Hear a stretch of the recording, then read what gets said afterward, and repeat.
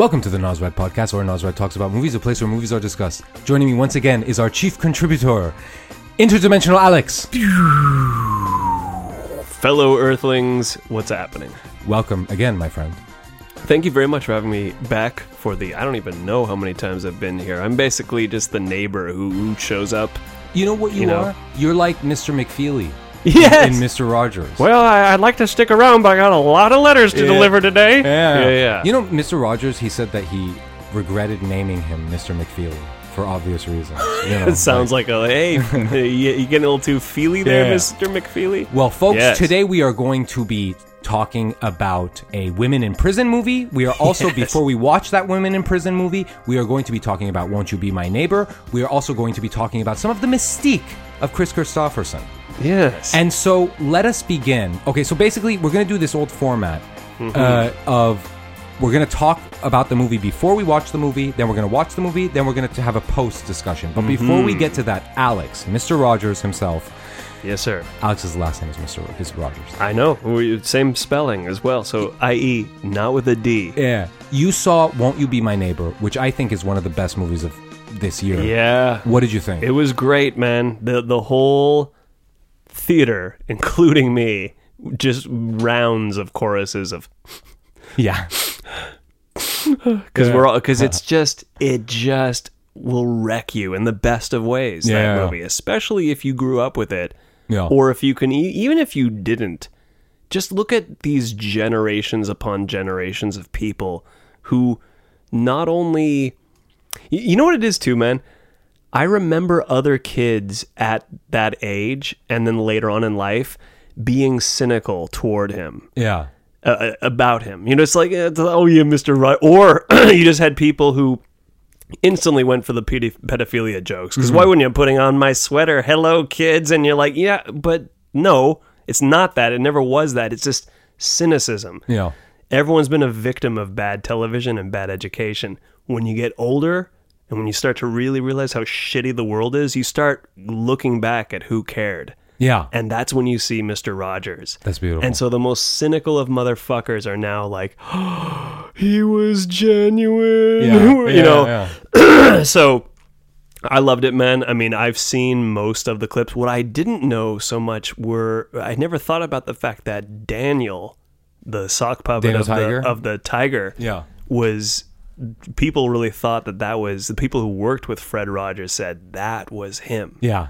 Isn't that nuts? Because no one considers that this man, probably in his most private moments, has an intense insecurity. Yeah. And maybe even the more influential he became, we don't know if, let's not forget, he was a celebrity in the best. Like, you want to be a public television celebrity. That's the best thing that could have happened. Because if he was working with a mainstream network, he may have been an unsavory dude. Yeah.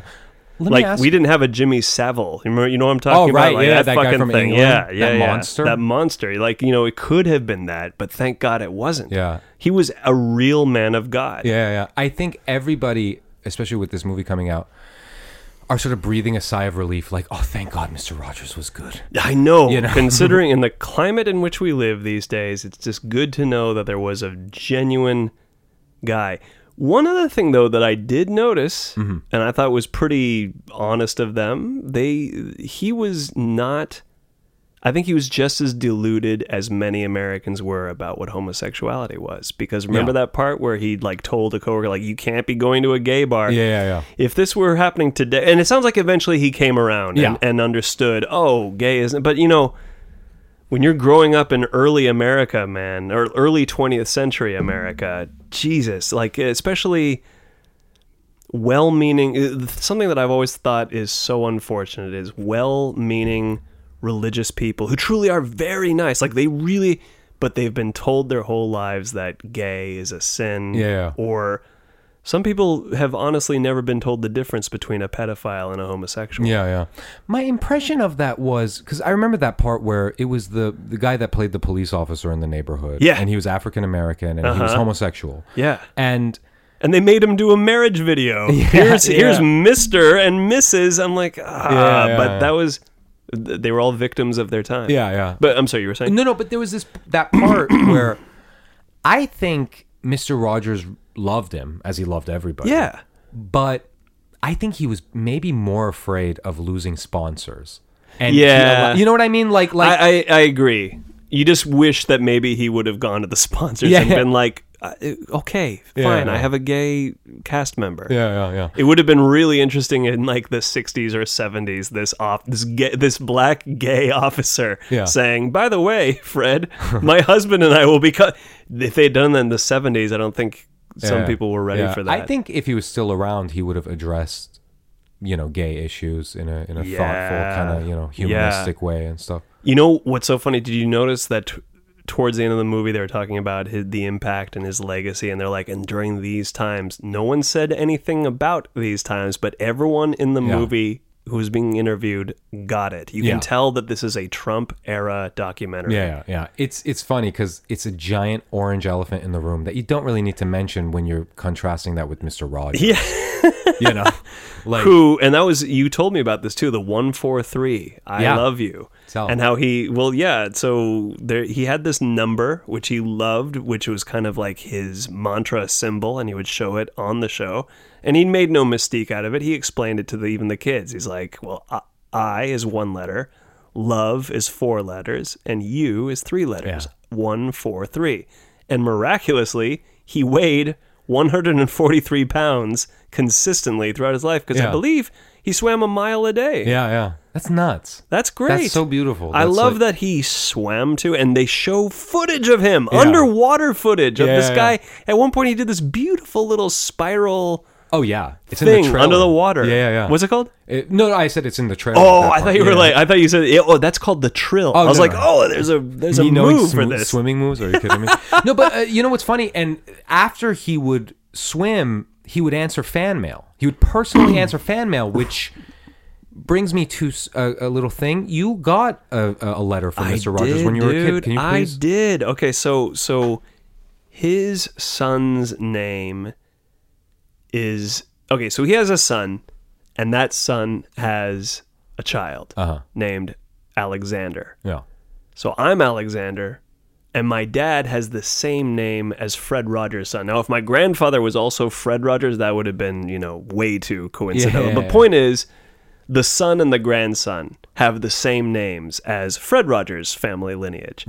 So my mother, bless her heart, at the time encouraged me. He's like, and I'm like, what, in 2nd grade or something? You should write him.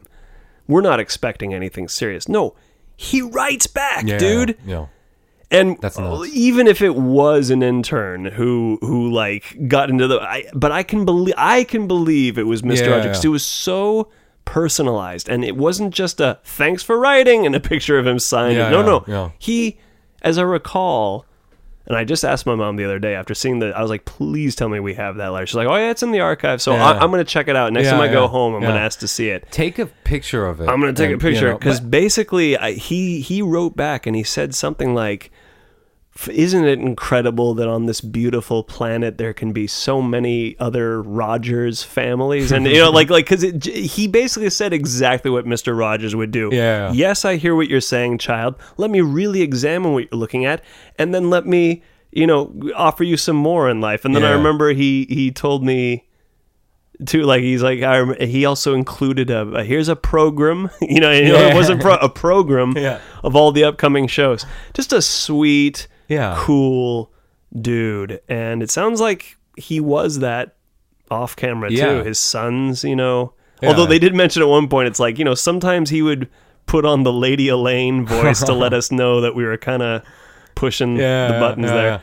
You got to give him credit. He was a human being like anyone else. In fact, he said something like, one of the cast members said something like, and he said, that person's full of shit. And those were his words, something like that. I mean, I can tell you, because after I saw the documentary, I went on a Mr. Rogers tear, and I was just reading everything that I could find about it, because I love the man. Yeah. And that was him. He wrote the letter. After he would do the swimming, he would write each fan letter. He never had like an intern do it or something like that. What a great guy, right? Man. And just think about how you don't think that that's going to matter so much in people's lives. Yeah, really. You really, I met a little... I have a lot of these extended relatives. It's complicated, but we'll just call this person sort of like a little cousin of mine. I for a summer basically was the nanny for these twins, boy and girl. Yeah. And they're like 22 now. It's crazy to me because they're always going to be like 7-year-old brats in my mind. I say it lovingly because they're amazing. They put on to do incredible things, and I love them even at that time.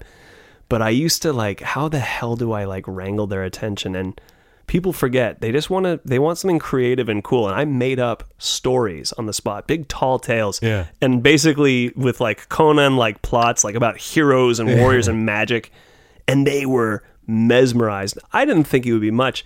Just seeing him just a couple months ago, this guy is now a young man. He's like, I remember the stories you told me. I remember the names of the characters, and that was so cool. I was like, wow, just like, you forget. Like, do something even just remotely cool for a kid. Yeah. You're a hero. Yeah. From then on. And like, and I think about, lastly, I know I'm talking a lot. No. I think about people who were in broken homes. Who their only solace was that little box where they'd see Mr. Rogers on TV. Yeah.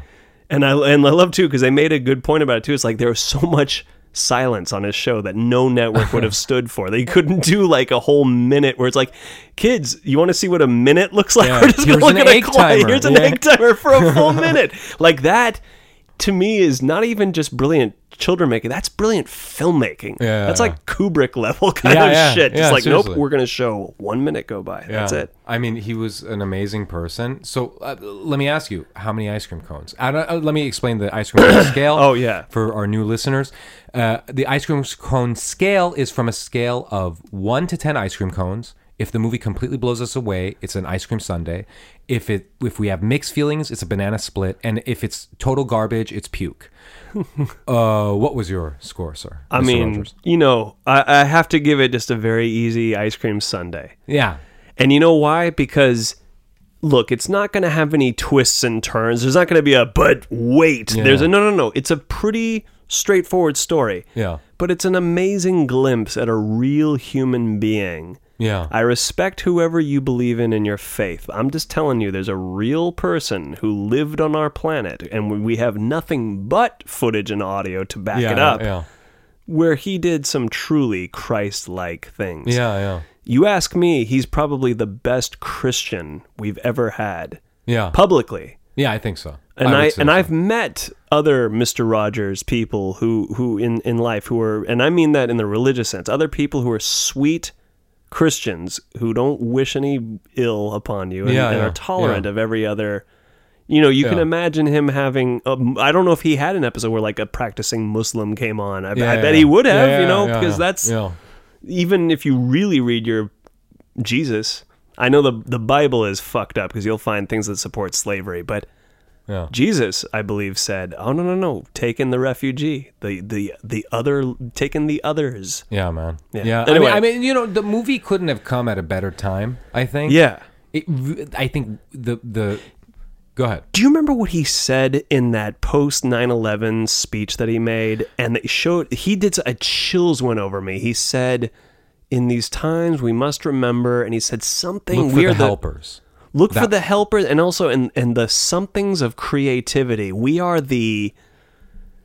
I know what you're talking about. I forget the word. We'll if you're listening, write in to say something. But like we're the protectors of creativity, the progenitor. He had like a word. It made me want to stand up in the theater. Yeah. By the way, when it was all over, I had to almost stop myself from I wanted to shout to the theater, "I love everyone here. Everyone here is so great." Yeah. But I just don't trust adults to hear that without getting all that's weird. Do you know what Even after that movie. Yeah. The movie is going. And listen, folks, if you haven't seen it, go watch it. If you grew up on Mr. Rogers, it'll extract so many tears from your eyes. It's ridiculous. But I tear up in movies, but I don't audibly cry. I'm not like, but there was a part where I made a noise and I got really embarrassed because I'm sitting like a little bit in the front of the theater and there's all these people behind me and they're like, this schmo, cried or something. Dude, everyone was crying. Yeah, no, I could hear people in the background. Oh, yeah. But usually when a movie is over, I stick around for the credits, stick around. I ran the fuck out of there because I did not want one person to see my big pussy self, with tears in my eyes. Well, you know what you would have seen, by the way? Because I was so kind of stunned by it all. I couldn't really move for a sec, and I sat for the whole thing and kind of wept for a little bit. And then I get up, and the ushers know that this is what happens in the movie. So, like, we're letting you all know that there's Kleenex out in the lobby. Oh, really? Yeah, it was so funny. Like, with this Kleenex, and they all looked at us like we had been through something. They're like, "Have a great day. Have a great day." Like it was so sweet. And I thought, you know what? Not bad. If this is what it takes for all of us to just be a little sweet to each other. Yeah. Good job, Mr. Rogers. I remember the ushers kind of looking at me running away and thinking, this pussy. This fucking... Ooh, he felt a feeling. But Alex, let's say there's a kid out there, right? Yeah. He's hip to Mr. Rogers, but he really needs a strong spirit animal to sort of, take his essence and really be the best him that he could be by modeling himself after someone cool. Yeah. Who is that cool guy? Well, recently it's been Kris Kristofferson for me. And I don't know if this is the best. Actually, he's even... God, that guy has and had a way gruffer, raspier voice than I can even... He was like, well, I'm Kris Kristofferson. Like early in his fucking career, too, when he was practically just speak writing his songs. Yeah. I've had a Kris Kristofferson... Well, a couple times throughout my life, I'll have a Kris Kristofferson revolution. But I've been having one big time recently. He's just a cool dude. If anyone doesn't know who I'm talking about, this is a guy who started his career as a singer-songwriter. This guy wrote the lyrics to some of the most influential country songs. Now, let me make something very clear here. You say country nowadays, and everyone has this kind of idea of what it's been like over the last 10 to 20 years. I'm talking about the rebel, outlaw country days. This is a class of cool dudes like Johnny Cash, Waylon Jennings, Willie Nelson, and Kris Kristofferson, and others who I'm only just recently learning about. So if I didn't mention your hero out there, sorry, people. Yeah. But basically, that sound, that cool fucking... Like, these are songs about waking up hungover, can't find where the weed and the booze and the women are at, and you're fucked for a couple... Like, it's those kinds of stories of just, like, hard living shit. Hard living, what I learned on the road shit. Yeah. And but the guy himself became more than a singer-songwriter. Kris Kristofferson became an actor, and he's been in a shit ton of things. Yeah. He's been in shit that you don't even realize that he's been in. Blade. If you like the Blade trilogy, he's Whistler. He's the older guy who, and I'm peripherally aware of those movies. But if I bet though he has a couple little laconic phrases where you're like, oh, this guy, he's just cool. Yeah. So I've been watching his earlier shit, like his early movies, because this guy was there was a time in the 70s where he was a bankable, and look, I don't care about bankability, I really don't. Like, a cool person's a cool person to me, no matter what. He just happened to also be in a caliber where he was with, like, on like the Paul Newman, Steve McQueen level of bankability. Like, oh, this guy, he's money, he's and he was and is just a beautiful dude. I don't know, to me he seems like an awesome guy, full of flaws, full of faults, didn't seem to make too many secrets about those. Also an incredible poet and just a badass, and a beard that just makes you want to fucking just like, God, I want that beard. And he did a lot of very interesting movies in the 70s. First one I'll mention, because I've been watching them a lot this week, I'll just go through them real briefly. Pat Garrett and Billy the Kid. Right.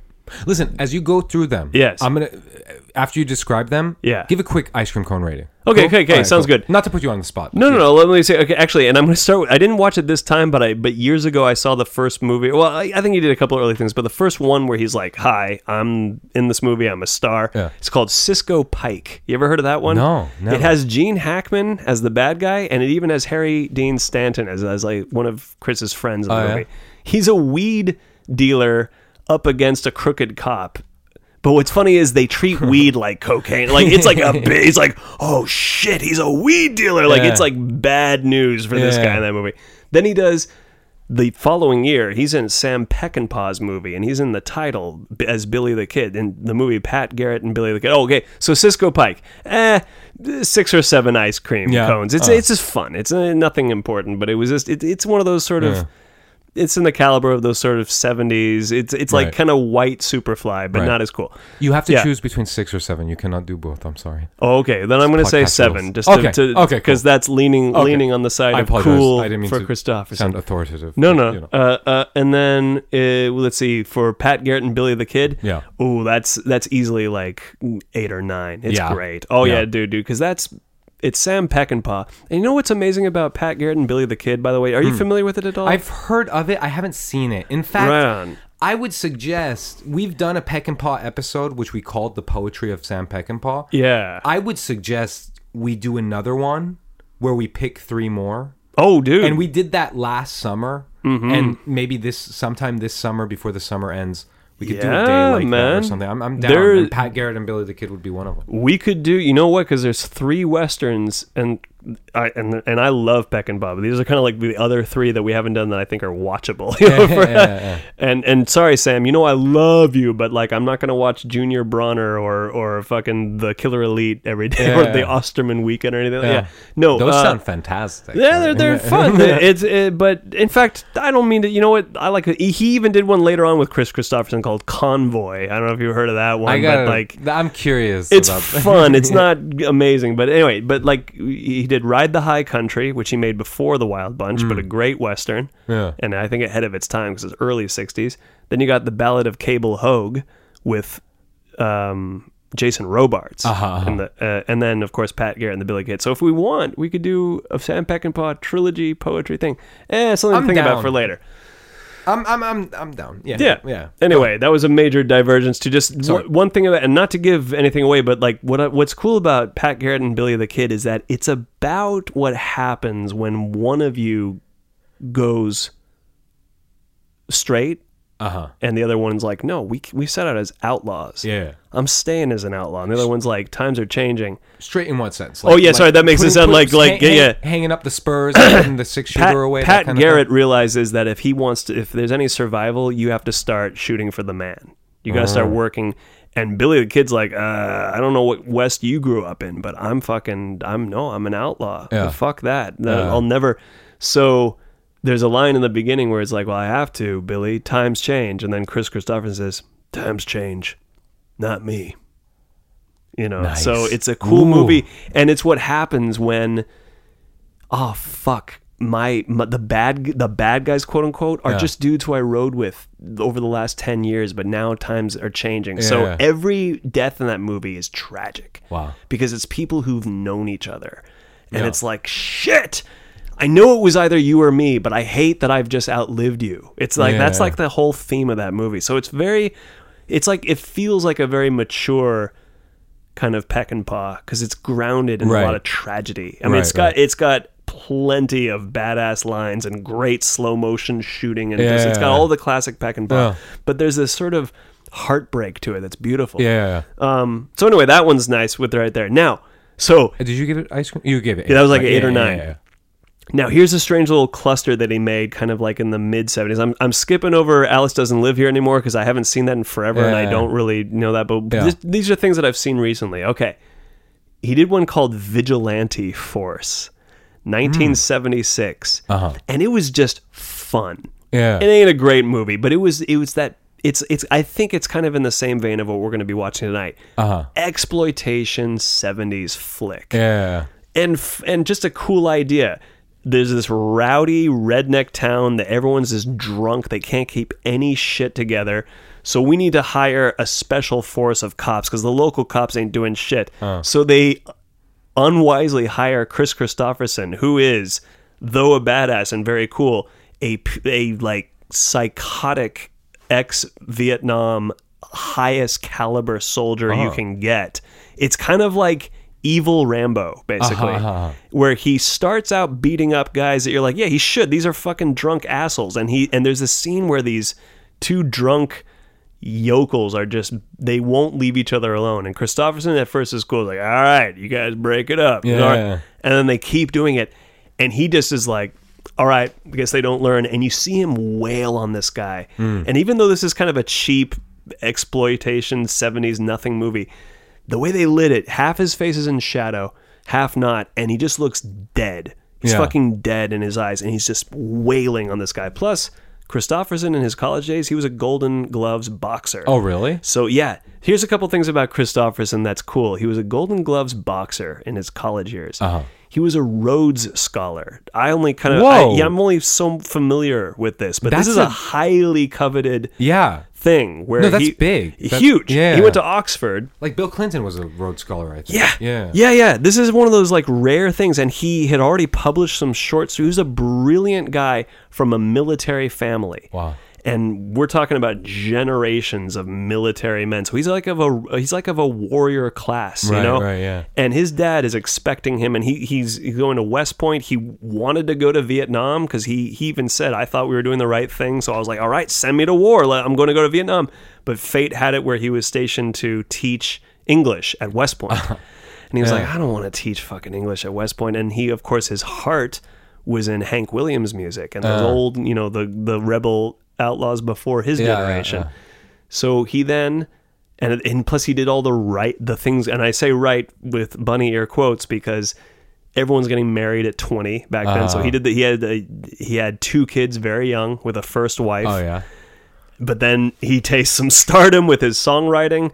But by the way, he's also a helicopter pilot, just to add to his coolness. This guy's a fucking helicopter pilot. Wow. And there's an urban legend, there's a half-true story where he landed his helicopter in Johnny Cash's backyard. Yeah. That part is true. Oh, yeah.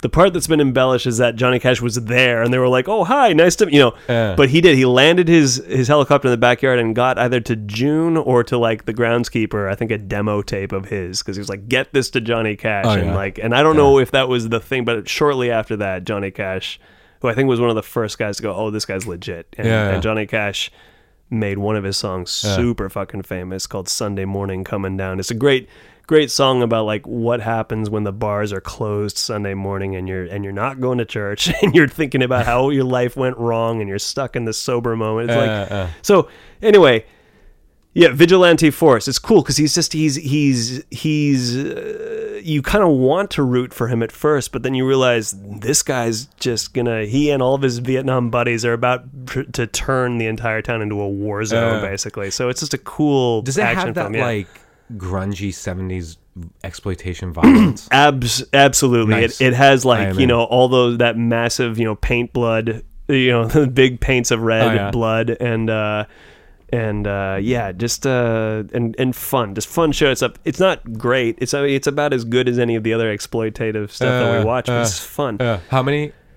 Dude, that one I'm gonna give just a good solid 7, and I don't mean any disrespect, but I'm just saying like it's just fun. But for his performance, I'm gonna just say his performance is like a good 8 because it just kind of makes you go, huh? I don't know. He has a cool. You can believe because he grew up in a military family, and he certainly, you know, he was a captain, dude. He was a straight up captain in the army. Oh yeah, like, this guy had an amazing career before and all of that to then become a janitor in Columbia Studios. He was there when Bob Dylan was cutting some of his most iconic albums and just kind of keeping a low profile, but later on they would both be in Pat Garrett and Billy the Kid, because I forgot to mention Bob Dylan is in. Not only does he do the soundtrack to Pat Garrett and Billy the Kid. Yeah, dude, knocking on Heaven's Door, which everyone, even Bob Dylan fans, I should say people who aren't Bob Dylan fans, they know that song. First heard in that movie. There's a beautiful scene where a character is slowly dying with that song happening. It's beautiful. I gotta watch that. Yeah, I mean, you know, the funny thing is, before you sort of, you know, because I think your knowledge of Peck and Paw, you know, is bigger than mine. You told me that like that was from Knocking on Heaven's Door was from a movie. I was like, really? I thought that was just, you know, a song. It became one of Bob's staple songs that everyone sings, but its first appearance, it's not even on one of his proper albums. You get that on the Pat Garrett and Billy the Kid soundtrack. I mean, later on you're going to find all of his best ofs, but it first appeared in that movie. Yeah, man. Let me just briefly mention a few more. Please. There's also, what else did I see recently? Okay, so here's one that maybe everyone's heard of because it's about to be remade again. A Star Is Born. Right. Well, I think it was remade. Like I saw the poster of it at the theater. Yeah. Lady Gaga. Lady Gaga is going to be the The Barbra Streisand. And mind you, Barbra Streisand is the whoever it was before her. This is going to be someone said it's the 4th or 5th, depending on which versions you're counting. So apparently this story has been done a lot, which is a rising someone falls in love with a falling someone else. Yeah. Now, here's the thing. The movie is beautiful. It's well made. It's well shot. Gorgeous to look at. And Kris Kristofferson is amazing in it. Like, I thought this was kind of the it movie that put him on the star map. He became this incredibly way too famous for him to even be prepared for kind of status. And meanwhile, though, I'm watching the whole movie looking at Barbra Streisand being like, why are you so important? She's odd. And okay, what do I mean by that? Look, she sings fine, but she just seems... I don't believe that she's a struggling, egoless young artist who's... And everything she says is like a Neil Simon kind of like, what are you going to do about it? Like everything, every line she has... Was it written by Neil Simon? No, but... It's very one-liner. And I don't... Yeah, and I don't mean to knock Neil Simon, because he's a great writer too, but, you know... No, he sucks. Come on. Well, in terms of like, okay, you got like Kristofferson, who's just got like this cool kind of Texas drawl, and she's like, it's the kind of person where you're like, hey, listen, can you keep it down? And then she'd be like, all right, I got the note. I hear what you're saying. Keep my voice down next time. You know, it's that kind. It's just this chatty sort of like commenty thing. And dude, when you first meet her, it's just embarrassing because she's part of a trio of singers, and they're called the Oreos. Why? Because she's the cream in the center of 2 African-American female singers. And then you just immediately, in this day and age, you watch that and you're like, oh, God, don't. That's weird. But you know what's funny is I found Roger Ebert's review from 1976, and he wrote for that part, he says, get the joke? I wish I didn't. Wait. Tell me, what did he give the... Oh, like 2 stars. He was like... Really? Because he was like, this is baffling. And he didn't seem to... I think a lot of people at the time wrote off Kris Kristofferson as just a good-looking dude who didn't have to do much. But dude, I have to take him. I've been shitting on Barbra, and look, Barbra has some great vulnerable moments. I'm going to give that to her too. She had some moments where I was like, oh shit, oh yeah, that's tender. I'm going to give her that. But even Roger, he brought up a good point. They're like they ditch the city. They buy a ranch out in Arizona. Yeah, and they're riding horseback, and she's dressed like she's about to go out to lunch somewhere on like Fifth Avenue. You know what I mean? Like she's not dressed for the countryside. It kind of just looks like Barbra Streisand living at the height of her fame is pretending to be a nobody. Yeah. And that's the part where I was like, I don't believe that. They really should have been one of the black ladies she sang with. If they really wanted to do that movie, it should have been about a black soul singer rising up to her stardom, meeting this country singer. Oh, they wouldn't have been ready for that in the 70s. Hollywood has no fucking balls. They have no balls, dude, but that would have been... And in fact, today, it shouldn't be with Lady Gaga. That would be an amazing story about like a talented black singer and a falling... And by the way, this movie should have been called A Star Is Dying, because if you ask me, it's about Kris Kristofferson's descent. He is, and I looked this up too, he in real life, drunk and or stoned for every single scene, and you can see it in the movie, because it's about a rocker who is on a downward spiral of alcoholism. And it even has a kind of Leaving Las Vegas vibe to it, in terms of just like there's this love, they can't live without each other, and yet there's this demon in the room, which is alcoholism. Is he like a sloppy, gross drunk, or is he just kind of a mean dude when he gets drunk and he like yells at Barbra Streisand? No, he does everything. Like he fucks other women, which is a big problem, and he was apparently doing that in real life as well, you know. But like he is, and I'm trying to remember, does he slap around Barbra Streisand at some point? If there is a part like that, I will definitely watch it. No, I'm kidding. I love No, he definitely is. I mean, it kind of depends. If you ask me, he looks cool throughout it, but he's not. Yeah, he's sloppy drunk. He's clumsy. There's a part where she wins a Grammy, and he just like, yeah, and he's like in the audience, and he like goes up on stage and trips over his shoes. Oh God. Okay, here's the other part. That this one last complaint about Barbra, real briefly.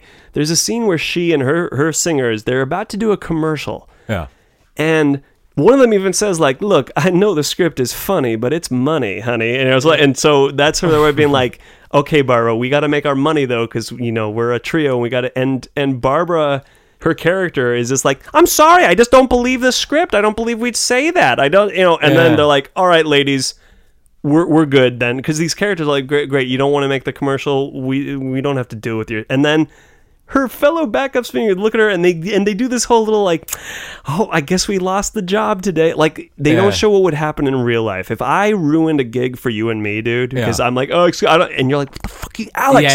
It's money. Shut the fuck up. We just got to make this paycheck. Like, I hate when every side character has to kiss the main character's ass. Have you noticed that in some movies? Yeah, definitely. You know how there's also the character where the whole town knows the character? Every fucking person knows them, and they don't have any, like, I hate that. Yeah. Like, that's the star wanting to be loved by everyone. Anyway, so that movie, though, is just great. There's a scene where Kristofferson knows he's a fuck up. Yeah. And Barbara's railing him for it because she's just caught him with another woman in their bed right after they've, like, affirmed their love. And he's fucking another woman. And he basically tells her, he's like, I have a problem.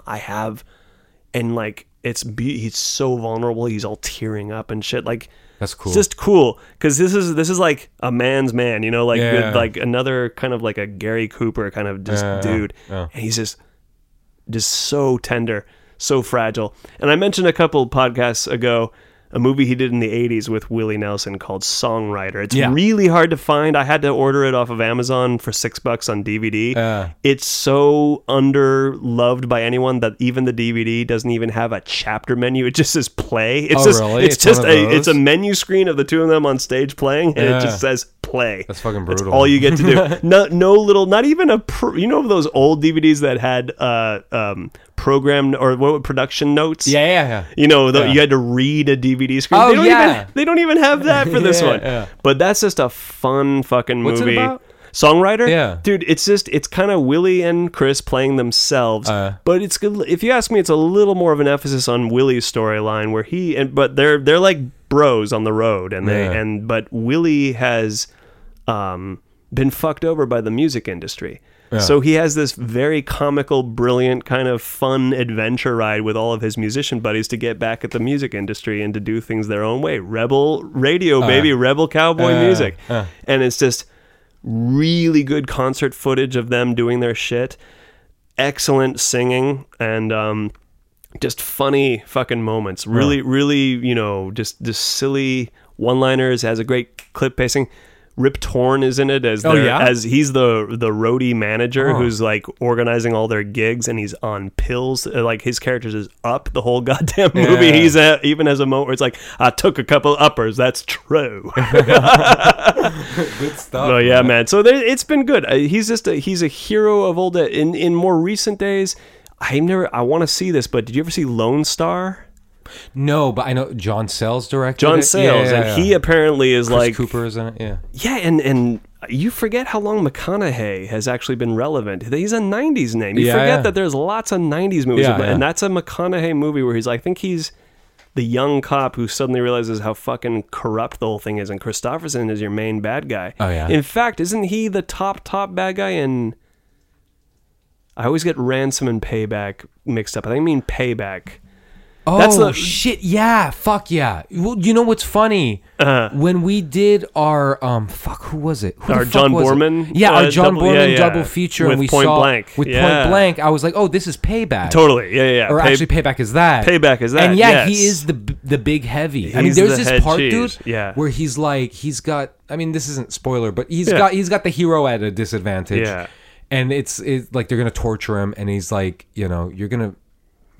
we aren't going to stop until you find out what your testicle tastes like. That's pretty major. Yeah, dude, you could have Kristofferson read the back of a cereal box, and it would just be sexy, cool, and badass all at once. Yeah, it's cool. If I did a Star Is Born, like a remake, I would have his death be like first of all, I think I would use who's an actor that I would use Zac Braff as him, Yeah. And when he dies, like I would have him like an alcoholic, like he pisses himself, he shits himself, he throws up, and then he just dies. And so, sorry. They did. You know what's funny is that movie would have been a okay, so I'm about to spoil the shit out of it. So sorry, Star is Born people, and see it anyway. By the way, Gary Busey's in it as as Kristofferson's road manager. Is it before he was completely fucking insane? I think he was. I think he's always been insane. But what's funny is he's the voice of not the voice of reason, but he's the one who's just all business, and he's constantly providing Kristofferson with coke hits throughout that movie. Oh, yeah. He's just always running up with a spoon, being like, "The crowd's rowdy out there, man. You better get up," because he always is trying to get Kristofferson out of his alcoholic slump. So give him some cocaine with those big chompers of his. You know what I'm talking about? Yeah. No, he's still got the whole thing where it's like, listen, you got to go out there and you got to show those people who's. He's still. But in the movie, you can tell Kristofferson is about to kill himself. And it's heartbreaking because he has, he's finally worked things out with Barbara where they're over. She's been betrayed by him a couple times in the movie, but now he really is like, I love you, love you, love you, love you. And they're in their ranch in the middle of nowhere. And he keeps mentioning, it's like, I got to get up early in the morning. I have to pick up. He's lying about Gary Busey's character. I have to pick him up from the airport. And you're thinking, like, why would he have to? And then you're kind of going with it.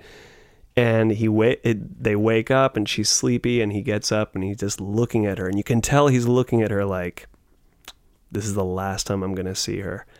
And he goes out, cracks open a beer, gets into his vehicle, and speeds off, and when he leaves, he cranks up his music that he does in the movie, so his rock and roll music to be all like, yeah, I'm badass.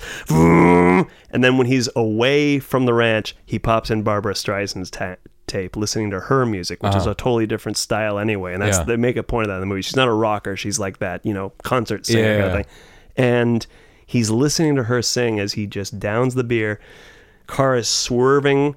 And dude, if they had ended it on this shot, it would have been if you ask me, it would have been a classic, because you just see the car. So you're looking at me, it's like a painting. You see the distance of the top of a road then dip off and disappear, and you see his red car and to the music, it's like the final notes of the song. Yeah. If they had cut to black when his car, which is swerving, disappears off the road, and just rolled the credits there, it would have been a fucking perfect. Yeah. But no, then we had to show the obligatory. They don't show him crash, but immediately after that, you see a helicopter landing, and you see all the commotion, and then you see Barbara have to do her dramatic Oscar moment of crying over his dead body, and then we see an 8-minute uninterrupted shot of her now. Because remember, A Star is Born, so she has to have her moment of fame singing at the end, which is all right. If you're a big Barbara head, you're gonna love it. Yeah. Oh, I'm a Kris head. Yeah. I'm a Kris head, and I'm watching that going, because it was so great, man. I love ambiguity. It wouldn't have been ambiguity. We know he's not coming back because he's swerving, going into the distance, and hearing Barbara Streisand's beautiful song. It would have been the perfect cut to black ending. Right. I've never felt that more than at the end of Do the Right Thing. Yeah. Do you remember Do the Right Thing? Yeah. Remember how it cuts to black and you're like, not, and then there's another scene and you're like, it would have been perfect if you just ended right there. Anyway. Whew. I feel like I've talked a lot about Kristofferson, but this has been a course in Kris Kristofferson cool. Yeah, the young kids need to hear this. Kids, it's important in life to be like Kris Kristofferson. You gotta be cool. Yeah, just be cool. But, if I may say, and in my remake of A Star Is Born, I would have him come back as a zombie and throw Barbara Streisand off of a mountain. Only if she can then reemerge as Mecha Streisand or whatever the South Park guys have done her before. So listen, I have nothing against Barbara Streisand. Nor do I. But Kris Kristofferson's way cooler. Anyway, and I would hate to be married to her and have her telling me what to do. It would be awful. But listen, this has been a course. Yes. Kris Kristofferson cool. I feel like I took 7 years out of all your life. No. I'm sorry. This is good. The kids need to know. The people need to know. Yeah. And I'm sorry. Last thing I'm going to say about Kris Kristofferson. I talked a lot about his movies. check out his albums, especially his early stuff in the 70s. And if I may just mention a couple, I'm just going to say titles. I'm not going to get into them, just titles for everyone out there. The Silver-Tongued Devil and I, Border Lord, Jesus Was a Capricorn. Just do those 3. If you dig what you're hearing, keep going through his discography. And I've asked you, send me some like YouTube links. I will. Music. I dig the dude. Starting after tonight. I dig the dude, man. All right. Alex? Yes, sir. We're going to watch some women in prison movies. But the thing is, I don't know which one we're going to watch. Now, here's the thing. Yeah. Let's look at what we have this here. DVD, which is very similar to the DVD case that the Deathstalker series was in. I want to say it's the same, Pretty people much. Who are putting out Corman's shit. Yeah. At the top, it says Roger Corman's Cult Classics triple feature. Yes. It says the Women in Cages collection. And it says the Big Bird Cage. That's the first choice. Big Dollhouse. And Women in Cages. Okay, now here's the thing. We got to select one of these. Yeah. Here's the thing. I'm immediately discounting the Big Dollhouse because I don't know if Pam Grier is in that one. And if she's not in it, I don't care. You know what's funny is I looked on the back, and I feel like depending on who she worked with or whatever the deal is, sometimes she had to be Pamela Grier. Yeah. And sometimes she was Pam Grier. And I noticed that when I looked at the back of the box, in that movie, she's Pamela Grier. Oh, okay. Now, I got to be honest, in terms of visuals, that seems the least interesting to me in terms of what we're looking at. I've heard of this one before. Women in Cages? I feel like, I don't know why, and I did already check. Now, does that one have not only Pam Grier, but also Sid Haig? I think Sid Haig could be probably in all 3 of these, if I remember correctly. Please, go ahead. By the way, so what I'm looking at here are these lovely and this is, everything was drawn back then. These cool, painted, animated things, and they're hot. What can I say, folks? There's suggestion of BDSM all over this shit, and Lord love it. Yeah, it's fantastic. I've seen many women in prison movies.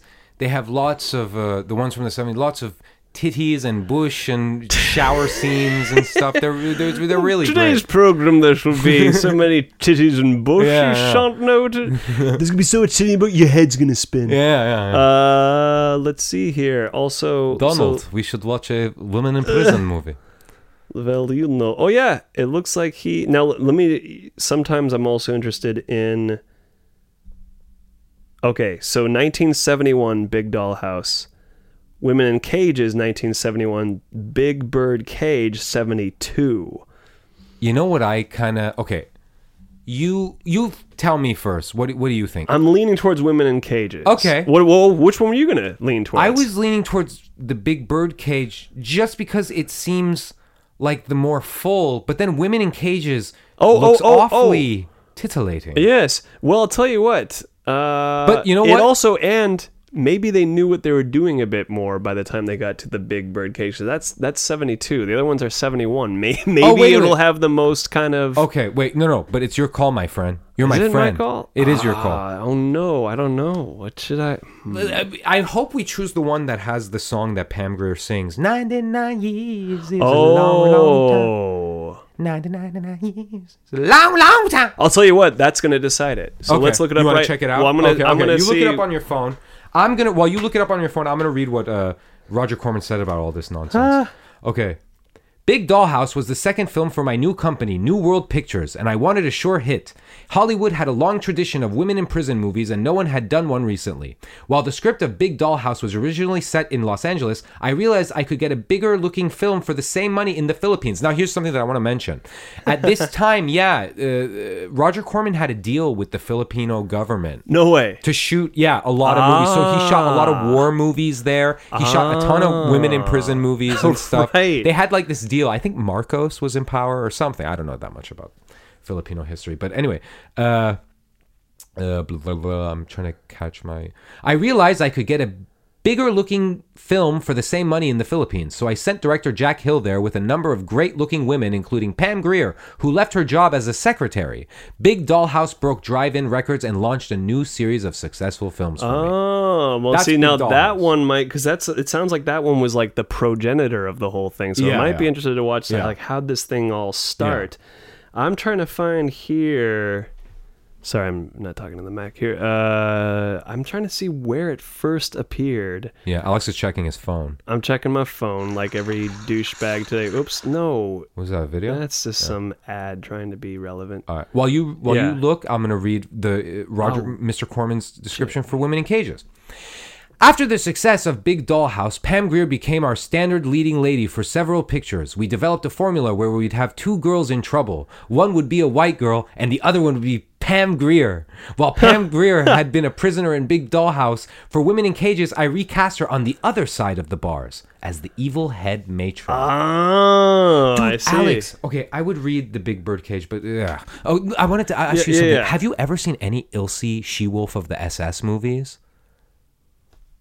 Well, I know they made a kind of joke of that in the Grindhouse lineup, right? Oh, they did? They right. Rob wolf, Zombie's thing? Yeah, they did some wolf. Dude, I've SS seen thing. all these movies. Okay, they're absolutely insane, and they're the most exploitive garbage you've ever seen. But they're fascinating. I bet. Yeah, anyway, yeah. You're still looking? Okay. Yeah. Well, I see the song here. I'm just trying to see when it first. Well, I'm gonna read. Keep reading that while I look. The Big Birdcage. Shh. Sorry, that's just. It's fine. I hate these fucking ads, man. Just like show me the goddamn. Yeah. Audiences loved Pam Grier because she had this energy. She was a good actress, good looking, and she could play strong scenes with a slight sense of humor. Oh, you found? No. I'm disagreeing with you because I love. Yeah. For my third Women in Prison film starring Pam Grier, I took another new twist by having her trying to break into the prison to free the other girls.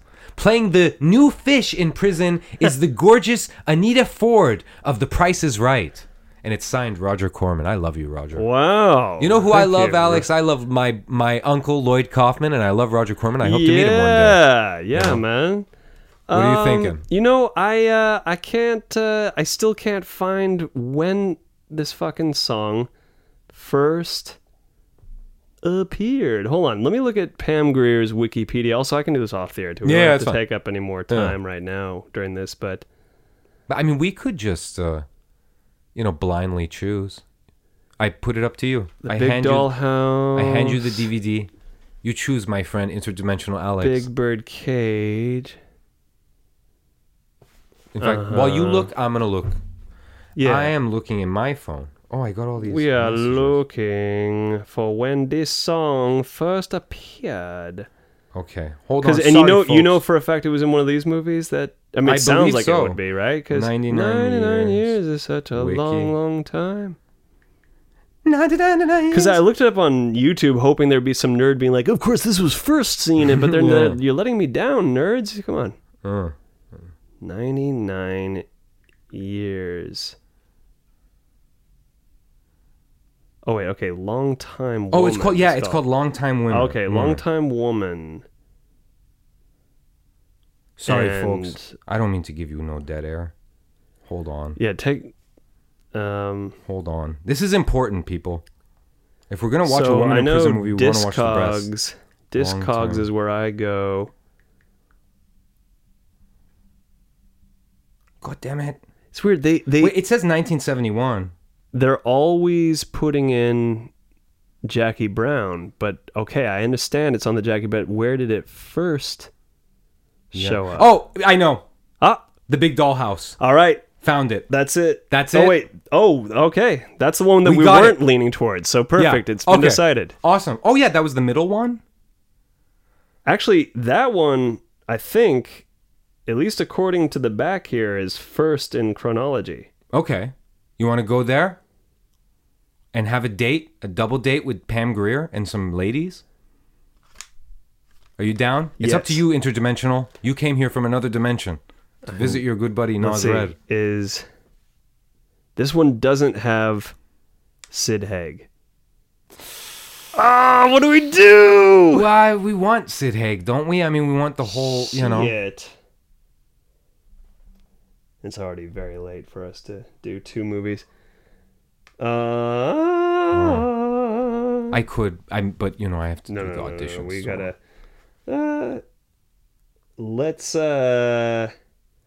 Let's surprise them with what we actually did decide on. Okay. When we get back on the okay. We'll put it in the show notes anyway. Yeah. But all right. We're gonna watch one of these movies. You will find out from the title of this episode of the podcast. We will see you. Get a piece of go to 99-cent store, get a lot of ice cream and popcorn and stuff, and see the movie that we watched that I'll put in the show notes, but we have no idea what it's gonna be. And we will see you. Alex, is there anything you'd like to say?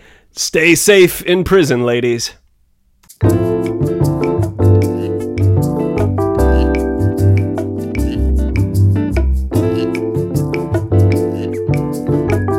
And we are back, beaming back to you at this moment, post-prison. We got out safe, didn't we, Naz? Yes, we did. We escaped with some of the ladies. Some of the ladies, of course, stayed. That's the whole kind of theme of these movies. Yes. You think you got out, ladies, but nope. Yes. It's time for more torture. We couldn't just pick one. 99 years is such a long, long time. 99 years. Such a long time. Dude. You're welcome, Pam. Yeah. Guys, it had to be a double feature. We couldn't choose between all three of them. Okay, so last time we were talking about this, we spent an abysmal amount of dead air talking about we should do one. Oh, but I'd like to do three. And we couldn't really decide on which one we would do last time. So we decided first on Women in Cages. Yeah.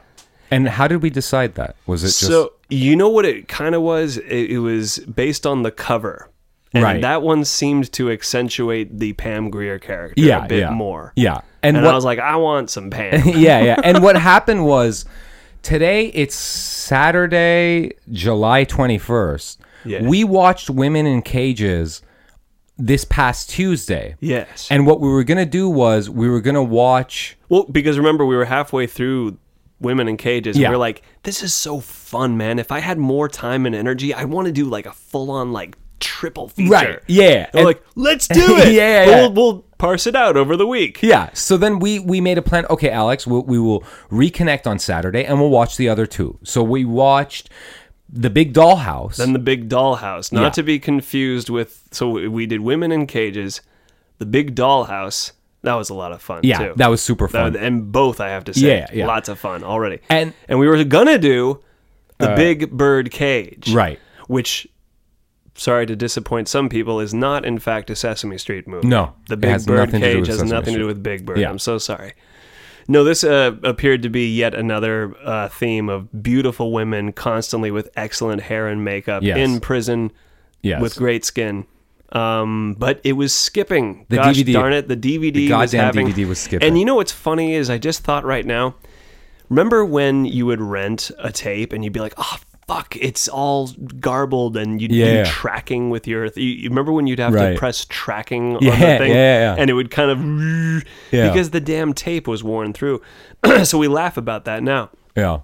Someone in the future is going to hear this, and they're like, skipping DVD, that was a thing. Now it's just a laser that beams into your consciousness and, it'll be like Black everything. Mirror. You just have, like, media in your eye. But Oof. Dude, what a fucking double feature, though. It was a great double feature, We managed to get the double feature. You know what's funny is they're different universes, but you can feel the Deathstalker in the Women in Prison, and you can feel the Women in Prison in Deathstalker a little bit. Yeah. There's sort of like this shameless camp. And it kind of predates Deathstalker by a little bit, by a decade. Yeah, by Definitely. like a decade, and you can see the cavemanish, I would say, attitudes towards women. Sort of not necessarily cavemanish, but it is very exploitative in the best way possible, right? Yeah, no, it what's funny is, okay, I would not watch these movies in a room of predominantly like women. I would be just embarrassed. I'd be like, "Oh, I'm sorry, this is from the 70s, and they were doing the I would. But you know what? Then again, I'm making a judgment in my mind that these would be like, "Oh, that's fucked up." Maybe it's very funny for some people. For some people, this might be very offensive. Yeah. Because as we both noted, these movies seemingly have a plot. Okay. A bunch of ladies are in prison. One of them, of course, got jilted by her, junkie boyfriend, or her mafia boss boyfriend, or the man she was going to marry got popped by the FBI. And she had to do the time for it. Yeah. And everyone That's the standard, I would say. That's the standard. That's how everything begins. Yeah. And everything has to end with, oh, you almost made it, or one of you made it, but the rest of you are doomed to be here forever. Yeah. And it seems to have that whole like, oh, okay, this is going to be like Midnight Express, but with ladies. Yeah. Nope. It's a setup per moment of how can we get some sexual, some titties, some mud wrestling, some hosing down, some bondage, some whipping, and hallelujah. Yeah. And what is it about this, man? Because it's shot in film. Of course it's trash. Of course it's silly. Yeah. But if it were like on videotape or made today, it could be very powerful. Well, okay, I know. I was about to say. Oh, what were you going to say? Well, I don't know. For me, it would make you feel. It would just feel kind of tacky, even though this is tacky. Yeah. It's on film. Right. And I don't know, something about the 70s. There's a very just we're doing this. Yeah. Sid Haig in the movie we just saw, The Big Dollhouse, he was wearing this insane vest that I kept calling the psychedelic Caltrans vest. Because it looked like he was wearing a Caltrans vest, but it was fashionable. Yeah. Would you say the first one we saw, Women in Cages, was way more, I would say, serious? They were going for a colder tone with that one. Now, here's the fun fact for Pam Grier fans. In that movie, she was the warden, the dom, and she was administering the punishments and getting off on having a girlfriend here or there, but basically torturing all the ladies.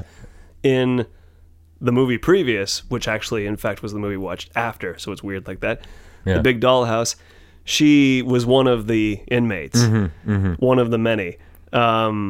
And it was a little sort of more fun and even kind of like intended to be very sexy, this one. Yeah. I agree, Women in Cages, but of course that was different. I don't think Jack Hill directed Women in Cages. I forget who did that one. You also didn't get Sid Haig in Women in Cages, sadly. Yeah. But dude, they're very fun. I'm speaking as a man who enjoys skin just like anyone else. Yeah. So it's, of course, speaks to the base part of me, the lower chakras, and I enjoy it. Yeah. I don't look at it seriously. In fact, I'm giggling half the time because the dialogue is hilarious. The delivery of the lines is fucking funny. Yeah. And it's also just funny when you pick up on the on the patterns, you just realize, oh yeah, this is just one setup for a sexual situation after the next. It's funny. Yeah. It's awesome. It's awesome, and it's I don't know. It's fun. It's in a, I don't know. It's a product of the time. too. Yeah. And then one other thing too, and I mentioned this a bit before, but and look, I'm probably going to get yelled at for some of this. I don't know. Maybe not. I look forward to it. We'll put him on the podcast. But no, it's just like, yes, you can argue that these are trash films. Yeah. And I'll totally back up that the script is laughable. The plot doesn't really, it's just a setup. It's not realistic for prison. If it were a real prison movie, we'd all be very uncomfortable and it wouldn't be sexy. But it does do a lot of exploration. And yes, there's a lot of cheap excuses to show boobs and butts and all kinds of delicious things in between. But you know what you get in these movies? You really do get diversity. And this is why I'm going to get yelled at. It's like, well, it shouldn't be diversity through sex. And like, I know. But I'm talking about celebrating. Look, let's not be fooled. These movies are about I'm going to say celebrating the woman's body. Yeah. Someone else can argue it's not celebrating, it's exploiting. And it's like, well, yes, but let's get real. A lot of people love to see that. Yeah. And purely entertainment. Women too. Yeah. Yes. God darn it. Yeah. And I don't think there's anything wrong with that. I mean, no. And we're going to hope that these were consenting actresses and that it was all cool. Who knows? This is all these. We keep finding out that inappropriate shit went down all throughout the ages of filmmaking. So we don't know. Yeah. Maybe a bunch of shit was pulled. Yeah. I don't know. I'd like to believe that it was kind of like Boogie Nights. They were kind of a family of filmmakers. Well, I mean, that's what it seems like. Like there was a movie I mentioned it to you earlier. I forgot the total name, but it was called Machete Maidens from the East. Oh, yeah. Something like that. Right. And basically, I think maybe I mentioned this in the before we watched the movies, that like at this time, I hope I didn't mention this, but like at this time, I think it was Marcos in the Philippines. He had this deal like, hey, Roger, come film in the Philippines. And, and Roger Corman was like, oh, okay. It was like, so he made a bunch of women in prison movies and some war movies and stuff and that. And it was the same set, by the way. Same set and some of the same guards, dude. Yeah. They got some of the local ladies to be the prison guards there. But just to finish the point, it's like, I can't imagine that before Pam Grier, your average audience goer to a movie theater would be exposed to another kind of nude body. What do I know? But I feel like, was Playboy showing Pam Grier type of bodies at that point? I don't think so. I don't know. What do I know? I'm coming from, I don't know. I have this naive belief that it seems to me. Yeah. Yes, there's much more to know about a woman. I know. Yeah. But just the fact that they're showing Pam Grier as nature intended her, and she's doing this movie after movie, I can imagine she was breaking barriers at the time. Yeah, me too. She probably helped redefine a lot of people's idea of what a fucking sexy woman can look like. That's all I'm saying. Yeah, I mean, I've worked with women that have done nudity, and for the most part, I've always found that they like it. Like, it's something that they enjoy. Like, there's a woman I know named Tamura Betty, and her thing is she just loves to be naked. She loves to be nude, and she has no problem with that. And when we work together, it's not like I was like coercing her into doing something she didn't want to do. She knew there was nudity in the part, and she was doing it. That's the impression that I get with these girls. It's not like some weird porno where you're like, oh my God, this looks like a runaway or something. Yeah. These look like they're women, and they look like they do have a bit of agency. And, I mean, you and I were both guys, so I don't know how far we can take the argument that these are feminist films. We definitely can't. I don't think we can. I don't think we even could. However, because that's all I wanted to say is you must know that Naz and I are speaking from who we are. And we can't really see it beyond how we see it because we are who we are. Except we both can expand our consciousness to know that this won't appeal to everybody. Yeah, no, definitely. And it's certainly not... If I was commissioned to do one today, I would consult definitely some feminist filmmakers and say, okay, how do I do this genre but not like be a pig about it? Like, it would be interesting. That would be an interesting challenge. Yeah. Well, I would write it first, and then I'd show it to them, and I'd be like, hey, is this okay? Oh, right on. And then if they say no, Well, in fact, let me using my powers of like empathy and understanding, let me see if women think this is feminist. Hold on. It's a good movie. They love it. Like it's good. No, but seriously, I mean, all jokes aside, we are two guys. Yeah. And so we like what we like, and there it is. And it's fun. Yeah, I could see a woman watching this, a certain type, or some women that I know watch this and be like, yeah, fuck yeah, this is a feminist thing. This is like, like you said, is about like the actress, earlier, like. What we want is consent. Yeah. If someone's saying like, please, let's shoot this and I'm comfortable, and if the crew is cool. Yeah. Remember, we got a little shocked at one point in Women in Cages. The Pam Grier character has a full turnaround. She then, of course, inevitably she was making all the other ladies her bitch. Then she becomes the captive of them on the escape. Yeah. Then she gets gang rape killed by these villagers. Right. Yeah. Held underwater at these rapids in a river. Yeah. And one of those fucking dudes, and these guys, as you said, they looked like they were dudes who were in like a bar by the shore. Yeah. And they're like, you guys want to be in a movie and be around the hot chicks? Like, yeah. Free beer and beautiful girls, I'm in. Just don't bring your gun to set. Don't bring your gun to set, please. And one of them got super fresh and started putting his mouth like either on her boob or close to her boob. And you and I were both like, hey. You stay away from Pam. Yeah, we got very like, hey. Which, that's the other thing. I don't know. Yeah. Like it's just interesting how like you got to have a lot of fucking trust. Yeah. You're gonna do this movie, and these fucking locals are gonna jump on you, man. And See, like that's the other thing that sort of prevents me from proclaiming these films feminist pieces, just because of the fact that in both of them, the women in power get violated in some way at the end. Yeah, and that is a very like male thing. Like if these movies were just all the guards were men. and they're abusing the women, and then finally the women rise and revolt and kill them and stuff, then you can make some sort of argument. Yeah, that's very feminist to me, whatever, you know. But then, I mean, it reminds me of that movie, the original and the remake, both of which I've never seen. But I read Roger Ebert's review of the original. I Spit on Your Grave. Oh, yeah. Have you ever seen that? No, but I know that it exists. Yeah. I know it's been in several installments. Yeah. And that's basically about this woman. In the original, it's played by Buster Keaton's granddaughter or something like that. And like, she just goes on vacation. Yeah. She's doing her thing.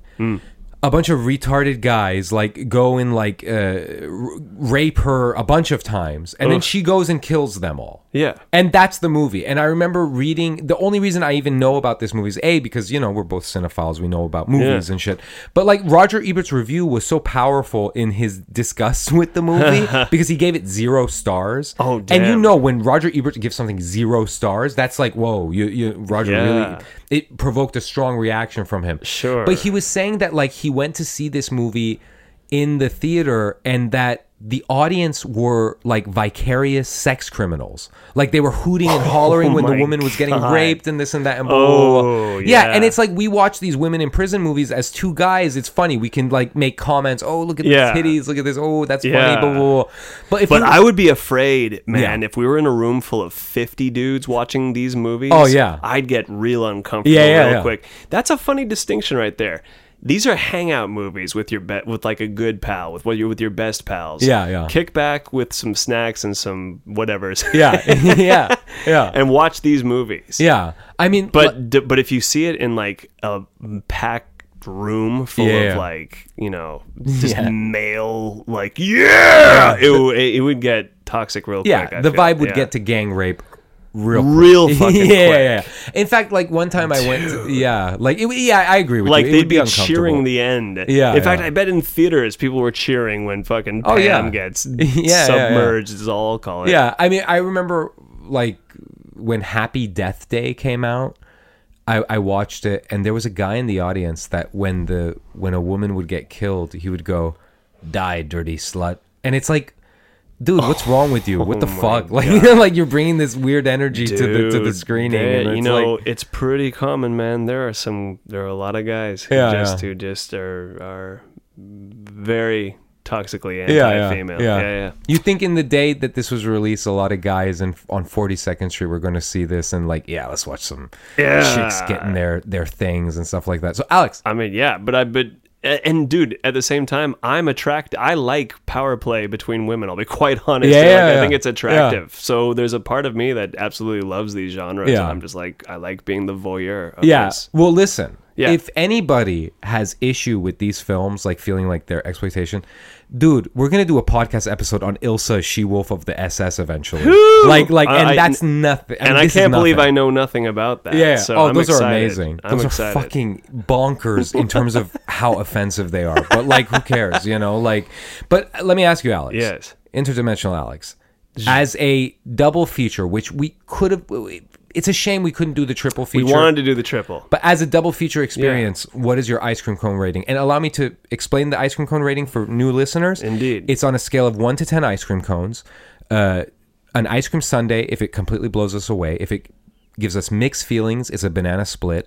And if it's total hot garbage, it's puke.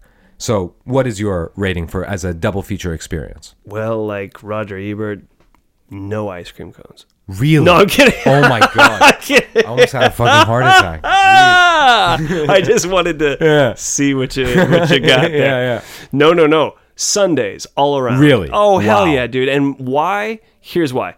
These movies are hangout movies. Yeah. It ain't so much the content. This is in terms of our podcast history, this is on par with Deathstalker and the Christopher Lee Draculas. Yeah. They're fun. Right. They're fucking hilarious. They're fun to watch. They make you go, what? Oh, and then you do a side talks with your friends. Yeah. And I noticed it's something to do with your besties, man. It's just like you sit down, or what is it? Sit down with your mates. Sit down with your best mates. With your best mates. Yeah, dude. I would give it an ice cream sundae as well. I got to. It was Sundays all around. Yeah, for and me. I mean, you know, just speaking in terms of just the podcast, because we've been doing this for a while and we've gotten pretty good at it. It's fun. And it's a lot of fun doing it and putting it out and stuff. And we have a nice morsel of an audience, you know. I find that these episodes, when we do movies like this, like the Deathstalker episode, they're more popular than when we do, you know, like the recent release or something. Like when we do the recent release, it's popular for like 2 days or like 2 weeks or 3 weeks or something, and then it goes back down, and then Deathstalker goes back up or something. Like right now, Ant-Man is number 1, and then Deathstalker is number 2. But then I know Deathstalker is going to go. You know, it's a weird thing because I think these films are funner to talk about and funner to sort of dissect and examine and stuff like that. I don't know. You know, when the internet first came out, I was just getting into the Deathstalker movies. Yeah. So I was making deaths. Oh, dude, I remember this. Holy fuck. Go. You know how computer class was a new thing when you and I were about 10 to 12? That was when suddenly schools had computer class, because now it's a thing. It's internet, and we're teaching kids to use email and all that. Yeah. And I remember going on to, I remember it was Lycos. Do you remember Lycos as a search engine? It was a search engine. Yeah. I went into Lycos. I put in Deathstalker. It shows me, it says Barbie Benton, Deathstalker, and I'm just naive. Because here's the thing. Even though I was seeing all that nudity and all that exploitation in the Deathstalker movies, I was still focusing on like the Conan like fantasy element of it, and I just thought that the nudity was a byproduct. I didn't realize that these were excuses to get nudity and weave some kind of sword and sorcery plot around them. So I click on this, and this image of Barbie Benton, she was the princess in the first one who's being held captive by the wizard. Boobs out. It's a Playboy, because she was Playboy Playmate that year. Naughty boy. And it's right there. And I remember like some of the kids around me see, and I'm like, and I like exit out, and they're like, "What are you looking at?" I'm like, "No, nothing." But I remember that, dude. I fucking remember that. So I also bring this up saying, like, if I was looking up Deathstalker and there were some things you could find on the internet, you know that there's a niche crowd for all these things. There's someone way across the world we're not even thinking about in some country who's like, I love women in prison movies. In fact, hey, Philippines, a shout out of love to you, because these movies were made in your fine country. So anyone in the Philippines, if you have any tales, if maybe you have older relatives who worked in these movies, that would be awesome to know about. That would be super awesome. In fact, speaking of the Philippines, it's funny watching these movies. I mentioned this while we were watching them. You can tell which of the actresses were the actual actresses from Hollywood and which of them were Filipino extras that they maybe found in the village or at a bar or something like that. You know, like, by the way, speaking of, the actors in them, what'd you think of a young Sid Haig? Oh, dude, he was fun because he was just kind of gross. And he knew what he liked, and he was just kind of unapologetic about it. And that's kind of his thing. I've got to notice. He just like doesn't give a fuck and just keeps doing his thing. And he got real fresh with Pam. But at least character-wise, she seemed to be quite... enjoying it. Who knows? It seems to me that they had a good working relationship from what we know. Which Pam did you prefer? The one in Women in Cages or the one in Big Dollhouse?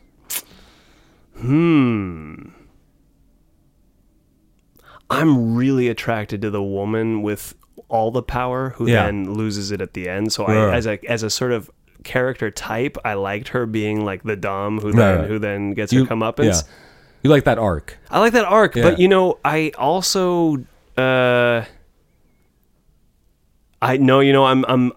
dreamily thinking about her from the previous movie, so I think I'm gonna go with the Big Dollhouse. Just kind of just her whole she was so feisty. She was feisty. She had a plan. She didn't give a fuck about to the point where she didn't notice she was about to get shivved. Spoiler alert: she got needlessly killed by the most beautiful junkie you've ever seen in your life, with no marks and no circles on her eye and no... Which, by the way, you gotta love 70s movie junkie that looks super hot, because they always do this thing where like they shoot up and then you can't see this, listener, but I'm doing this sort of... They do a dream ballet. Yeah, they do a dream ballet and it's they dance about. And I think, neither of us have done heroin, but from what we've heard. I mean, I've seen Panic at Needle Park. I don't know if that's any... Does Al Pacino ever do a dream ballet kind of thing? I was thinking, before we do this movie, I could do a dream ballet. Yeah. And I could get up and, just sort of dance around. No, what do you think? No, Al, I'm the director. Nobody on heroin does that. They usually just lay down in their bed and do but I'm in the moment. No, I'm feeling in the moment. No, I understand that, Al. But the thing is, you're not like the Al Pacino yet. You're just doing Panic at Needle Park. Nobody knows you. So just do the fuck what I say. Okay, but can you just give me a quarter? I have to go. Okay, here's a quarter. I gotta catch the bus because I have an audition for the new Strindberg play. Here you go, Al. Okay. I said the new Strindberg play. There was no new Strindberg. That's But yeah, what else? Like in terms of like acting, the thing is like I think time sort of dignifies these kind of movies and stuff like that, and they are interesting time capsules, and like and it's not. It doesn't yet belong. I could be wrong, but I don't feel like I'm wrong. Said every man who ever lived.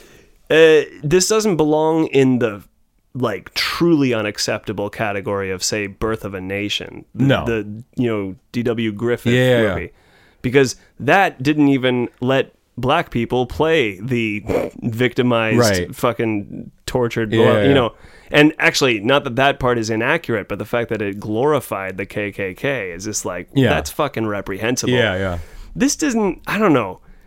You don't feel totally dirty after watching it. Not totally. Totally. Although it sort of ended on yay rape for both of them. See, that's the only thing, is that it did sort of like, well, there's no salvation for you ladies. Like, do you know what would be interesting? If we like watch this with, say, like Shannon or something, and see what she thought of it. You know what I mean? That would be like super interesting. It would be interesting to we got to watch. You know what? That would be a challenge. Next time we do something that's in this category, something that could be exploitive. Let's invite Shannon to women. Yeah, she's fun. All right. Yeah. Okay. Cool. But I mean, like that's the thing though. Like it's weird. I'm not like, as when we're getting into this episode, I'm not like, oh man, this is weird doing this in the era of Me Too. But in a way, I am thinking that the current climate is around. It's undeniable. This rapture. And you can watch these movies with the lens of the lessons that we're now learning.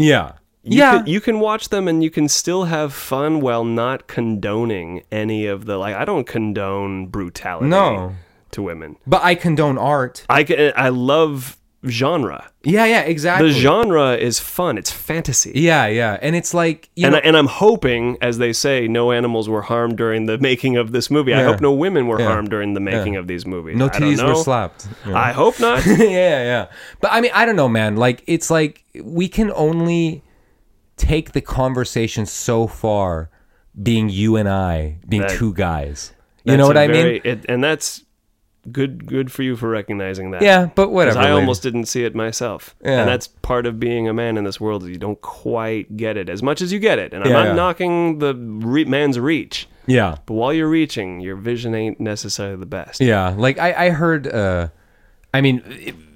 I should have known this would lead into like a Me Too conversation or something. But like I heard this guy say something, maybe it was a guy, maybe it was a girl, but somebody said that like in this era where women are really vocal and they're talking about all the shit that we've been doing to them for years and years and years and years, centuries, millennia, all we can do is just look down, nod, and listen, and be like, okay, and not say shit. Yeah. Don't say anything. Yeah. Just listen to them. Yep. It's like if somebody was victimized, don't fucking say, I have a daughter, I have I have a mother. I hate that shit. No, just fucking look down, open up your stupid ears. Not you, Alex. Your ears no. This is that's it. That's all you can do. And the thing is, but then it's a weird thing because I am against people telling other people what they can and can't do in their art. I think art should be able to express something, whether it's personal or societal. Well, I think art is where the worst shit should exist. Yeah. You can't get rid of the worst shit, but you can put it in its proper place. Right. I don't want... Dude, I would be terrified if I lived in a war zone war movies, they're pretty fucking fun. Yeah. I don't want to be in like, okay, I love The Raid. You know that movie? Yeah, it's awesome. I don't want to actually be in an apartment building that's having that kind of violence go down, and I don't want to engage in that kind of violence, but I fucking love watching that. Yeah. And I love seeing skin. Yeah. But I don't actually want to brutalize nor see or condone like savagery to women. Right. So art is where we can put fantasies. Yeah. And with fantasies come the most forbidden shit, like killing. Yeah. And I guess rape. Yeah, and I guess also, adultery and all the sinful shit. Yeah.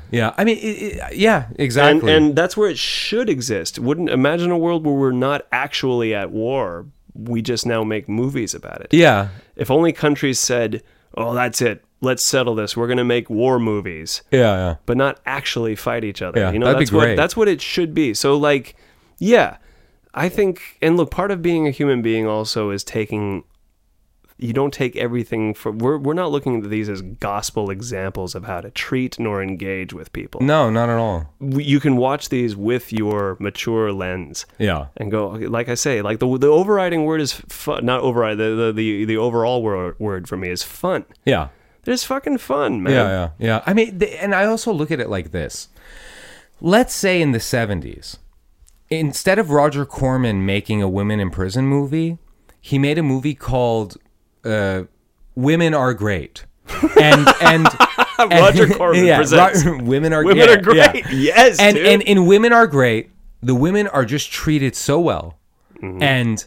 And the men are portrayed as just treating them well. Mm-hmm. And they're not portrayed as the way men actually treat women, which I seriously think the majority of men treat women like shit. Yeah. Whether it's emotionally or physically or whatever. Mm-hmm. And if you actually worked for that prison that had those ladies, you really were in that world, you'd probably turn into a dog like the rest. Yeah. Except for you and I, Alex. Of course, we'd be like, first of all, I believe the women here should have a voice in how meals come at different times of the day. And then remember that part where Sid Haig goes up to Pam Grier's cell and he's like, oh, I got a letter for you. And then she's like, oh, let me cop a feel. And then he starts feeling her boobs. Yeah. If we were there, we'd be like, hey, Sid! Stop that! You idiot! Stop it, you disrespectful! Yeah, Yeah, well, that's what we say, comfortable here in the seat. Yeah. But if you're actually in that situation, it's fucking weird, man. When power, when actual fucking, that's the thing. I would not want to be a real prison warden. Yeah, no. But with a consenting friend, and she wants me to be the warden and discipline me. Yes. Hey. Yeah, I'm down. That's the thing. Fantasy. Yeah. This is where we should be putting everyone's aggression into art, into fantasy, into dreams. Yeah. But that's my point. Like, which movie would be more realistic in terms of the societal attitudes towards women? Women are great. I would want to have. Okay, I want to live in a world in which it's called women are great and men are great to them, and there's something. I feel like we need to all be given the green light to let our freak ogre fly and be that crazy fucking man. Yeah, because it is desired, but when it's desired. Yeah. If you thrust that upon someone without the invitation, now you're a toxic dude. Yeah. But exactly. if only, so I know I'm not quite answering the question because I'm trying to find like the beautiful marriage of the two movies where it's called Women Are Great and they give their men the green light when they feel like it for them to go. Yeah. But, and when the men feel like it too, it has to be an agreed upon thing. Yeah. But no, you know what? That's idealism. We do live in a world where basically men, and dude, we're all capable of it unless you're really exercising, because as we've said, this has gone on for centuries and millennia. Yeah. If you don't turn on your 21st century cap and really get that brain open and the consciousness flowing, going like, oh, okay, hold on. Yeah, I got all my caveman tendencies. I got history in me of just, rah, yeah. But I got to think a little bit, Yeah, I know exactly what you're saying. I mean, but I agree. One thing we also can't fault the movies like, oh, it's depicting. It's like, no, that's kind of what happens. And in fact, they're doing the fun version of that. Real life is way worse than these movies could ever be. Yeah. Oh, definitely. Like these movies are silly. Yeah. What's actually happening there? Plus, as we live in a world right now where, again, have we solved the situation with kids being taken from their parents? Have they all been reunited? I don't think and so. even if they've been reunited, they're basically all in a detention area. So that's happening right now. But if y'all are gonna get mad about genre pictures, it's like, no, we got let's. Yeah, I mean, I remember when Jerry Springer was in the 90s when he was a thing. And he was at the Senate, and they were grilling him over his stupid show, which, whatever, I enjoyed the show. Yeah, but he basically said, how perfect is your society that you have nothing to do but criticize a show? It's a show. Yeah. It's a stupid thing for the stupid box, for stupid people. Yeah. Who gives a fuck? Yeah, who gives a fuck? fuck? Really. And it's like, I think at this point in time, anybody that goes and attacks a work of art is dumb.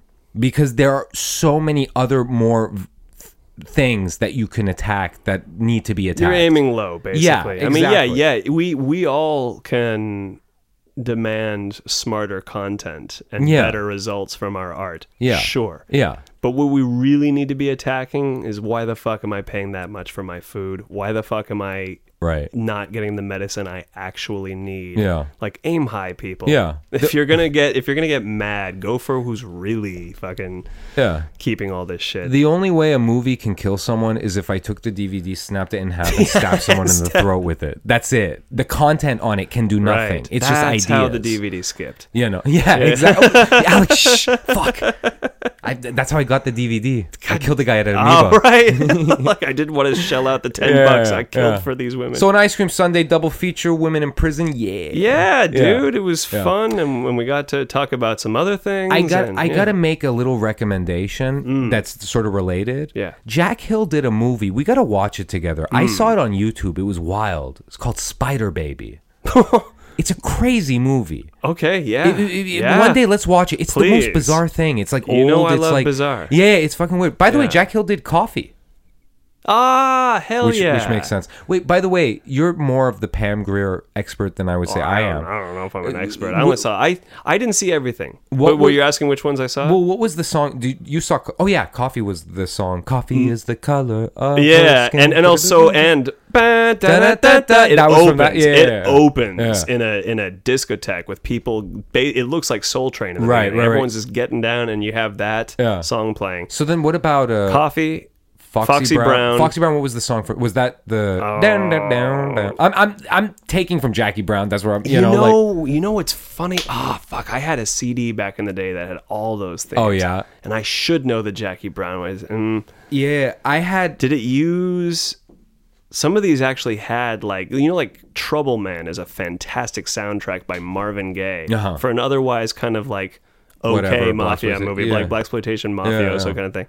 But it has this, but of all people, you got legendary Marvin Gaye throwing down some legendary tracks for this nothing movie. Yeah. My dad went to his concert, Marvin Gaye, when he was like alive. Nice. Yeah. By the way, he was lucky, man. Marvin Gaye is one of the best. Yeah, I went through it wasn't even a period. Just one night, I went and just got all these obscure blaxploitation things from the internet and stuff. And this is more than 10 years ago. But what was, maybe you'll know this, what movie was the song Little Child Running Wild? What was that from? Dude, that's Superfly, right. And that's Curtis Mayfield. Yeah. And that, again, the movie opens with that. Two junkies walking through New York. Yeah. Dude, we missed the Superfly remake. I wanted to see that. I genuinely did. I was just in a super poor period, and I just didn't, I was scared about spending any money on movies, but I will watch it because I really was interested in that. And I normally don't like remakes, but this seems like it's very smart and very capable and updated for today. Okay. Which is good. I wouldn't want them to try to remake a 70s movie. It's fine for what it is for the 70s. And I love that. Dude, I saw that at 15 and boom boom doom doom doom doom doom doom boom. Yeah. That when everyone else was into the my parents don't love me, emo, my baby, just when people were into that sound in the late 90s, I was walking around going doom doom boom Nice. You were a cool kid, Alex. I mean, I thought I was. I wish we knew each other. I don't know if anyone else thought that, but yeah. No. If I knew you, I would have thought you were cool. Likewise, brother. Thanks, Likewise. man. Thanks, man. So fist bump, man. You can't see it there, but that was a true brother fist bump. Yeah. By the way, I wanted just as an aside, this was a special night because Naz's family is gathered here. Yeah. And some delicious food was being served. I don't want to sound all schlocky and not at all. Ass-kissy here, but Alex, but like it's for real. Oh, thanks, man. It's a pleasure to be able to come here and do the podcast with you, and I've always felt just very invited by your family, and I don't take that lightly. Like some people are very like, yeah, thanks, no, like. Yeah, there's a nothing part in Beastmaster that wouldn't affect anyone else, but for me is really special. Yeah. And it's not, you wouldn't, it's a part in Beastmaster that's just like, what? And if I've already said this on the podcast, pardon me, folks, I smoke a lot of pot and I forget sometimes.